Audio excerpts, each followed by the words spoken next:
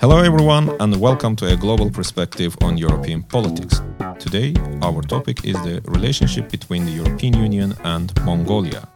It's a great pleasure to welcome Professor Çaling Halbersma and Alessandra Tamponi. Professor Çaling Halbersma is a Director International of the Center for East Asian Studies, Groningen, and Professor of East Asian Studies with focus on modern-day Mongolia. He is also Director of Globalization Studies, Groningen. Professor Halbersma spent many years working in China and Mongolia, and he was the first Dutch diplomat in Mongolia based in Ulaanbaatar for the Dutch embassy in Beijing. And Alessandra Tamponi completed master degree for international relations and East Asian studies at the University of Groningen, where her research mainly focused on Northeast Asia. Her main research interests are focused on Northeast Asian regionalism, environmental cooperation, digitalization, and thematic connected to ethnic groups. Alessandra Tamponi also recently completed a placement at the European Institute for Asian Studies, a think tank based in Brussels. During the placement, Ms. Tamponi conducted research on contemporary Mongolia, resulting in 3 block contributions. Çaling, Alessandra, welcome. Thank you very much for joining us today. And I think today topic Mongolia is also very relevant for our co-organizer, Tom, because he also lived in Mongolia in 2018. He did his internship at Transparency International in the capital city Ulaanbaatar for 3 months. And Tom, you were also part of the Mongolian TV series, I heard. So we will hear about this later in our discussion. It is also a very interesting and remarkable year because January 2022 marks the 30th anniversary of the adoption of democratic constitution of Mongolia. Therefore, it's also a very relevant and remarkable month for our podcast discussion as well. Okay, I think I want to give the floor to Tom for the first question. Yes, thank you very much for the introduction. I think for the first question, I would like to ask this to Çaling. Given your long work experience in the region, I think it makes sense to have some background information about Mongolia first, right? Because it's a country that's not that well known by many in the West, and I think most people have associations with Genghis Khan and with the Mongolian steppe, and I think that's pretty much where people's thoughts on Mongolia end. So, more specifically, what kind of country is Mongolia strategically? What are its neighbors, and how does Mongolia contribute to the international system? Does it export natural resources? Does it have a big army? Yeah, what's up with Mongolia? Well, thank you, and first of all, thanks for having me. So Mongolia, I think all of us has heard of that, but more in the terms that you described them as this historic country with Genghis Khan founding the largest empire the world has ever been. But today's Mongolia is sandwiched between 2 big powers, China on its south and Russia to its north. 2 countries that Mongolia has either dominated in the past, and then we talk again about the Mongol period and Genghis Khan, or 2 countries that have dominated Mongolia in more recent history. China dominating Mongolia as a province then called Outer Mongolia, and Russia dominating Mongolia rather in the 20th century, when Mongolia remained an independent state, but was very much part of the Soviet bloc. But as of the 1990s, Mongolia has survived that 20th century where either states ended up as republics in the Soviet Union or provinces in China as an independent country. And it is, interestingly, exactly to this very day today, 30 years ago, that Mongolia adopted a constitution in 1992 to change its socialist communist system radically to a multi-party system with elections, multi-party, a market economy, free press, and radically changed its socialist system to a state that has in fact a lot in common with the EU in terms of norms, values, and democracy. So quite an interesting and fascinating place that has proven itself to be very flexible and adaptable, with many changes, very active in the international domain. And Mongolia has a also at that constitution, resulting in a foreign policy concept that, of course, first looks to its two neighbors, China and Russia, to have balanced and good relations with those two countries. And then to be an active player in the international domain with third neighbors, other states that it engages with peacekeeping in the international order, and also remarkable relations with countries like North Korea that are not so much part of that Western system, so to speak. So a fascinating place that is far in our imagination, almost to speak, but actually very real and very active in the international order. Great. Thank you very much, Charling, for this background information. And it's also interesting to hear about the Mongolian relationship with North Korea, because both countries are not, let's say, at least Mongolia is not well known in the West, as Tom said, and North Korea has a particular image in the global arena. Could you please maybe reflect on the relationship between Mongolia and North Korea? What kind of relationship they have? Well, this is a relationship that started very early on. I believe that North Korea was the second country to recognize the independence of Mongolia after Russia or the Soviet Union. And from the late 1940s, Mongolia has established diplomatic relations with North Korea. So it's really part of that socialist, communist heritage that Mongolia has. But also a relationship that carries meaning even today, because of the 1990s, when Mongolia changed its system and found new allies, so to speak, and established its relations with South Korea. It continued to have also these relations with North Korea. And even today, when there are talks between North Korea and other states in the region, they sometimes opt for Mongolia to host these talks. So, for instance, Mongolia has hosted talks between North Korea and Japan on security issues, and particularly people who have been abducted by North Korea from Japan and who were negotiated to return to Japan. So in that sense, Mongolia continues to use that relationship, that unique relationship that it maintains with North Korea, to be part of wider discussions. And even when the discussions between the United States and North Korea took place under the Trump administration, Mongolia actively tried to put itself forward as a candidate to host these discussions and negotiations. I guess Mongolia is also felt this Trump administration's trade war with China as well when it comes to Mongolia, considering it has also a strong relationship, trade and economic relationship with China as well. Was it also the case, Mongolia kind of a bit under the negative, let's say, scope of the Trump administration, would you say, or was just a diplomatic let's say, balanced country trying to find a middle ground and bridge between great powers and North Korea? Well, yes, here we touch upon both economics as well as foreign policy of Mongolia. The first priority in Mongolia's foreign policy is to have balanced relations with both neighbors, Russia and China. And then to have developed relations with third neighbors. Actually a term coined by the United States when they, or rather Jim Baker, early in the 1990s visited Mongolia. He proclaimed, "We, the United States, are your third neighbor." And Mongolia has very practically played off the interest vis-a-vis these entities, Russia, China, United States, without choosing really sides, without favoring one over the other, but certainly playing them off against each other for its own economic and political benefit. Okay. That's great to know. I think we can move from a little bit history to the recent events, elections in Mongolia, and also the future perspective as well, how we see. So my question is for the Alexandra, and later on it will be great to hear also reflections from Charling as well. How are the relations, Charling already mentioned, with Russia and China, because they are the Mongolia's only neighbors. My specific question is, as you know, in 2021 there was presidential elections in Mongolia, and what is the it is not anymore new, but let's call it so-called new administration. It is future foreign policy look like?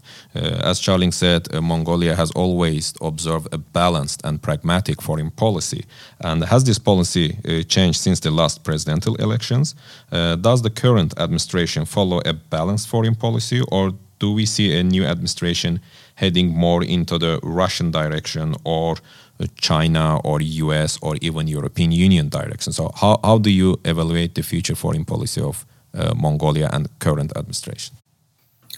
Hello, and thanks for having me to begin with. From the evidence that I was able to collect during my internship and throughout my experience with Mongolia, I believe that the country will continue to try to have like a very balanced relations with its neighbors. Of course, China, it's its main trade partners, because Mongolia is a country whose exports mostly rely on its mining products, and China is the main directions of those raw materials. And I don't think that is going to change. There is, of course, the role that Mongolia is going to have in the BRI. Right now, the country has signed 32 projects which will develop the Mongolia-Russia-China trade route. But from the elections and from the goals expressed in Vision 2050, and more recently after the 30-party Congress in Mongolia that just held right now during December, I believe that the country will try to maintain a balanced relations between itself, China, Russia, third neighbors, and do everything that it can in order to boost its development. And from the Congress and also from Vision 2050, it is clear that the main goal of the country is to revitalize its economy. However, there are also evidence that it will try to diversify its economy and to rely less on solely the mining sector, or at least to diversify what in the mining sector can be interpreted as valuable in the future. Right now, I believe that a very important aspect that should be kept under observation is the fact that the majority of Mongolian exports are constituted by baking coal, but with the increasing policies of decarbonization that are going through in Mongolia, in other Northeast Asian countries, in European countries, and in a more subtle way in Russia too, because the region of Sakhalin is being treated as some sort of experimental region for decarbonization policies. I believe that it will be important to keep under observation the importance that copper is going to play in the future of Mongolian trades, because of the role that it has in boosting renewable energies, for example, for the construction of solar panels, which are going to play an important part in the development of energetic diversification in the region of the Gobi Desert, not only the region of the Gobi Desert of Mongolia, but also the region of the Gobi Desert in China. Great. I see here Tom's hand. Thank you very much, Alexander. Tom, go ahead with the follow-up question. Yes, I think when comparing Mongolia with its two big neighbors, it's very important to take into account the nature of its political system, because it's fairly democratic, which is what might surprise a lot of people. It surprised me when I was there, right? Given the path of independence of post-Soviet country, post-communist countries, whereas Russia very much declined in democratic terms. China has never really been democratic, right? So I think that's also very unique about Mongolia. And Alessandra, maybe you could elaborate a bit on this nature of Mongolia's democracy, and why is it still democratic if both its neighbors are so declining, and there must be pressure there. I don't think that there is really the pressure to turn Mongolia into a non-democratic country, because traditionally China has a non-intervention policy when it comes to countries' internal affairs. And so I think that Mongolian political system is not going to be a problem neither for Russia nor for China, as long as the economic relationship are still good. And I believe that a closing relationship between Mongolia and the European Union countries, for example, or India, which is considered a strategic partners as well, will help Mongolia to continue towards this path as a balancing figure in the region. The leading partner right now in Mongolia is the MPP, which is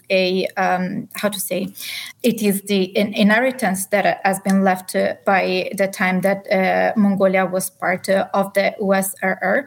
It is very focused in maintaining the country's independence and improving its relevance in the international fields. And I think that the fact that the country is democratic represents a factor that it's going to boost also its strategic importance, because it's a democratic country that has good relationship with China, that has warm relationship with North Korea, which is unusual, and that can play a balancing role between the European Union countries and the non-democratic Asian countries, but also between the Northeast Asian countries and their Central Asian neighbors. Yeah, thank you very much, Alessandra, for this overview as well. And speaking on democracy and relationship with the democratic countries, maybe I can ask Charling, because you have also you lived and you have also not academic but also political experience with the Mongolian government, as you were representing Dutch government in Mongolia. So how's the relationship between the European Union and the Mongolia, more specifically which countries within the EU, for example, the Netherlands, involvement in Mongolia, interest in Mongolia? How would you reflect on the EU-Mongolian relationship, more specifically when it comes to the Dutch interest in Mongolia? Well, I think Tom made a great point to point out that Mongolia has this unique system, democratic system, free press, elections, that seems to function pretty well. And Mongolia has realized that this is also a tremendous asset when it engages with the EU or with the United States or with countries that have similar system. So when discussions or when negotiations between Mongolia and these third neighbors, so to speak, take place, often the shared values and norms are being stressed. And that is certainly the case when it engages with EU or with the United States. Constantly it is stressed that Mongolia has this open system of free press and democracy. It's something that's also stressed in discussions when the bilateral relation between the Netherlands and Mongolia is being highlighted. And you will be surprised that until very recently, the Netherlands used to be the second largest investor in Mongolia. This is China, of course, first. That is China-Mongolia relation in economic terms we should also touch upon perhaps later in this discussion. But the Netherlands stood out because of its tax system. Many of the mining entities that operated in Mongolia were actually registered in the Netherlands, like IKEA is, or the Rolling Stones, or Starbucks is, because the Netherlands had signed a treaty on avoidance of dual taxation with Mongolia. And under that treaty, a number of large mining entities registered in the Netherlands in order to operate in Mongolia. So that's not Dutch investments, but more on paper Dutch investments. So that was one extraordinary part of that relationship. Secondly, Netherlands brought Mongolia into the EBRD, the European Bank for Reconstruction and Development, where Mongolia shares a constituency with the Netherlands. There's also many other more soft power relations between the Netherlands and Mongolia. The Przewalski horses, these wild horses that were extinct in Mongolia, were brought back from the Netherlands, from Netherlands zoos, being reintroduced. That's certainly something that also has been highlighted in every discussion, how that relation was taking shape also in terms of cultural, environmental terms. And that actually resulted in a very large cooperation between the Netherlands and Mongolia in environment. So the Netherlands used to be the largest sponsor of Mongolia for its environmental program to combat desertification, to combat climate change in Mongolia, until Mongolia became a middle-income country and this program was phased out. So there are remarkable relations between the Netherlands and Mongolia. But as in Mongolia's relations with the EU, often these shared values, these shared norms of multi-party system, of free press are being stressed, underlined, and really capitalized upon by Mongolia. It's very interesting to know also this Dutch aspect as well. And thank you also highlighting this. I always read Dutch tax haven. It's called Netherlands is a tax haven for the companies, because recently it's not related to Mongolia, but also in Central Asia. When I read Netherlands is also one of the biggest investors in Kazakhstan as well, which I'm curious whether it is the Dutch invest in Kazakhstan or Mongolia, as you said, or whether the companies again registered in the Netherlands and they are let's say using this tax advantage and exploring Mongolian mineral resources as well. But speaking on, since you also mentioned China and the European Union and the Netherlands as well, because Mongolia is also kind of one of the routes for the One Belt, One Road for the China to reach Eastern Europe. So is there a kind of cooperation between the European Union and the China in Mongolia, or is it kind of a bit more competition and a kind of avoidance each other in the Mongolian geopolitical sphere for dominating these mineral resources? As you said, Mongolia is very rich in terms of mineral resources, and its strategic location as well is very important. So how does this EU-China friendly competition work in Mongolian affairs? Alessandra, is this something you would like to reflect on, or shall I start? What would you like? I think there is something that I would like to say in this regard. And for now, it seems that their approach of European Union towards China's approach to Mongolia, it seems to be like avoidance. However, Mongolia is the destination of a lot of EU-funded projects. However, these projects are funded through, for example, Asian Bank, the European Bank of Reconstruction and Development, or the IED.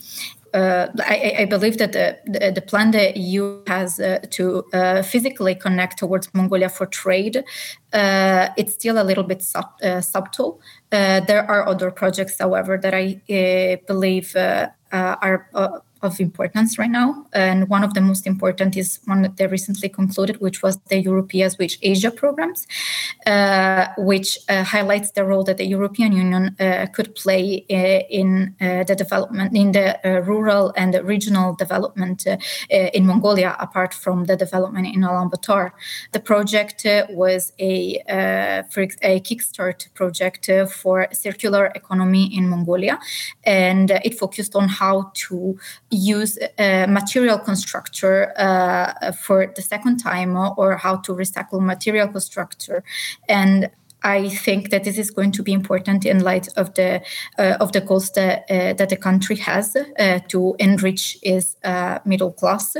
And a middle class that mainly works for small and medium enterprises, which are separated from the solely mining sector. In order to have, in the future, still growing relationship with the country, I believe it is important to focus on those projects that align also with the goals of the government, and be a player rather than competing with China over the mining opportunities that the country has. Also consider what can the contribution of the European Union be in the willingness of Mongolia to diversify its economy and to not rely so much just on its mining sector. Thank you very much for this. And would you also like Charling reflect on it? Or Tom, do you have any follow-up questions for this? Because I see you are also... Well, maybe if I may add to what Alessandra said. The reality is, of course, that Mongolia borders on China, on this vast economy and power in East Asia, and that all its mining is very much focused on China. And we see that most of its raw materials are exported to China, be it coking coal or be it copper. some more strategic elements, like the rare earth minerals that are also mined in Mongolia, may go to other countries and where they are more strategically deployed. But the reality is Mongolia borders on this vast economy of China, and that's where its first attention is, not only in its foreign policy concept, but also economically. Okay, finally we can move the discussion to Tom. Tom, it's also very interesting for you, I guess, because you spend quite a remarkable of time in Mongolia. When did you actually live in Mongolia, and how long, and what was your experience living there? Because in the beginning of the podcast you mentioned that you were also part of the local soap in the local TV, Mongolian TV. Can you tell us a bit your experience and this soap program? Yeah, of course. So I lived in Mongolia from March 2018 until May 2018. I was there for an internship during my master's program. So my master was international security in Groningen. And I had to find an internship, which was quite a hassle. But to be honest, luckily I was very lucky with Cholling Halbertsma, because he helped me out to get this internship. So what I did, I worked at an NGO, so a non-governmental organization called Transparency International, which is the leading NGO that fights corruption in the world, right? So how they work, they have their headquarters are in Berlin. They have several chapters all over the world, because corruption is a local problem, right? So it has to be solved with local staff, and not all corruption problems are equal everywhere, right? So it has to be dealt with locally. So Mongolia has its own chapter. That is basically where I worked. So what I did, I wrote a few articles for the website, mainly comparing the financing of Western political parties to Mongolian political parties, because that's very significant of Mongolian corruption. It's very present in the political party system. That was the main feature of corruption in Mongolia. Spent there 3 months. It's a very, very interesting country. I made great friends there as well. What's very interesting is that it's kind of like a black box. You feel kind of closed off from the rest of the world. It's like when you go traveling there, you're on the Great Steppe, and you look around you and you realize that like 300 kilometers or something around you, there's nothing, right? Just nothing, just steppe. It's a crazy experience. And how did you end up from Transparency International to a local TV? Like, what kind of connection did you have that? Or did they just offer you because you were, I don't know, a Western blonde guy ended up in the streets? Yeah, that last part was a big part of it, I guess. It's weird for them to have a lot of work. There are expats there, but they're mostly working for embassies and stuff. So, it's a funny story. I was sitting in a cafe, actually, in one of the expat cafes, and two guys came in and they asked the owner of the cafe if he wanted to play in their soap series, and he said no. And then they looked at me, and I was sitting there with a curly mustache back then, a handlebar mustache, and they asked me like, "Hey, do you want to play in a soap series?" And I was like, "Well, why not?" Because besides my internship, I don't have that much to do, and it's a big step, I think, from going full study to just an internship. It's you work from 9 to 5, and then you have nothing, right? So it's an interesting. And what kind of series was it? It was called Girls. Yeah. It's a drama series of, I think it was 5 girls that live in an apartment together with an elderly lady, and they have crazy adventures together. So what I did, I played Mike. I got catfished by a Mongolian girl. So I thought I was talking with a beautiful Mongolian girl on Facebook, but it turned out to be this elderly lady. So I said, "Hey, I'm going to come visit you, this pretty girl." Then it turned out it was the elderly lady. Okay, so it was kind of a funny soap for the local TV. Well, great. I even got paid for it, 175 euros, even though it was a hassle to actually get the payment. But But in the end, it was successful to stuff. But I'd like to add to that, because what is actually more funny for me in the whole part in Mongolia was a bit of a joke, because I was telling my friends like, "I'm playing in a soap series, whatever." But then when I got back home, for me the experience was already over, right? And but some of my friends told their other friends, and then a journalist from Dagblad van het Noorden, Gronings newspaper. They wanted to interview me about this, so I was like, yeah, of course, I'll talk about it. So then they published it online. And after that, because there was no news whatsoever, all these talk shows wanted to have me on. So I also got on live TV in the Netherlands. Wow. And then all of a sudden, it wasn't a joke to You me were anymore. a superstar out of sudden from international relations to the media sector. Yeah, so for 2 days I went viral. And that Which was my, TV channels or programs in the it Netherlands? was M with Margriet van der Linden. Yeah. Do you know?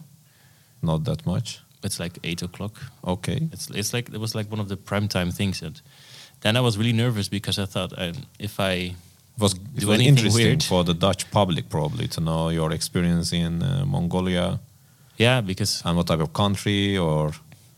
because as we said at the beginning, everyone thinks of Genghis Khan. That's it, right? So they're like, what's life there? Yeah.